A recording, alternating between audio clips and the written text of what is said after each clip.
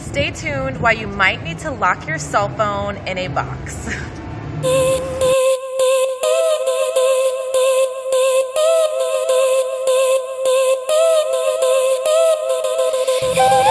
Hey guys, so today I wanted to share with you something that I've been working on myself.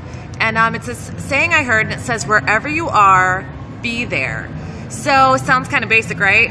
But, you know, with all the technology we have these days, cell phones, you know, on our hip all the time, it is so easy to kind of not give people the attention they deserve. And your relationships and your friendships are really going to start to pay when you are never present. And I am so guilty of this.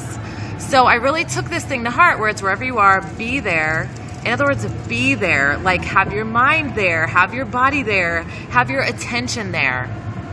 Because I was getting caught, you know, I was kind of getting busted of not actually, of like fake listening. And you guys know what I'm talking about. We're like, oh yeah, really? Oh, really? And then get asked a question or something that they just mentioned and be like, what? What are you talking about? Oops. So, and as a lot of you know, I used to wait tables, and it would be crazy how many people, they would be like celebrating their 30th anniversary, and the whole time, I would be shocked because they would sit there throughout the whole meal, both on their cell phones.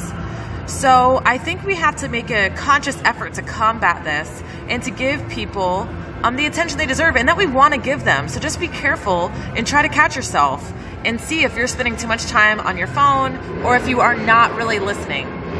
So I'm about to go have a little barbecue with my husband, and like I said, wherever you are, be there. So my phone is going off, and I hope you guys enjoy the rest of the day.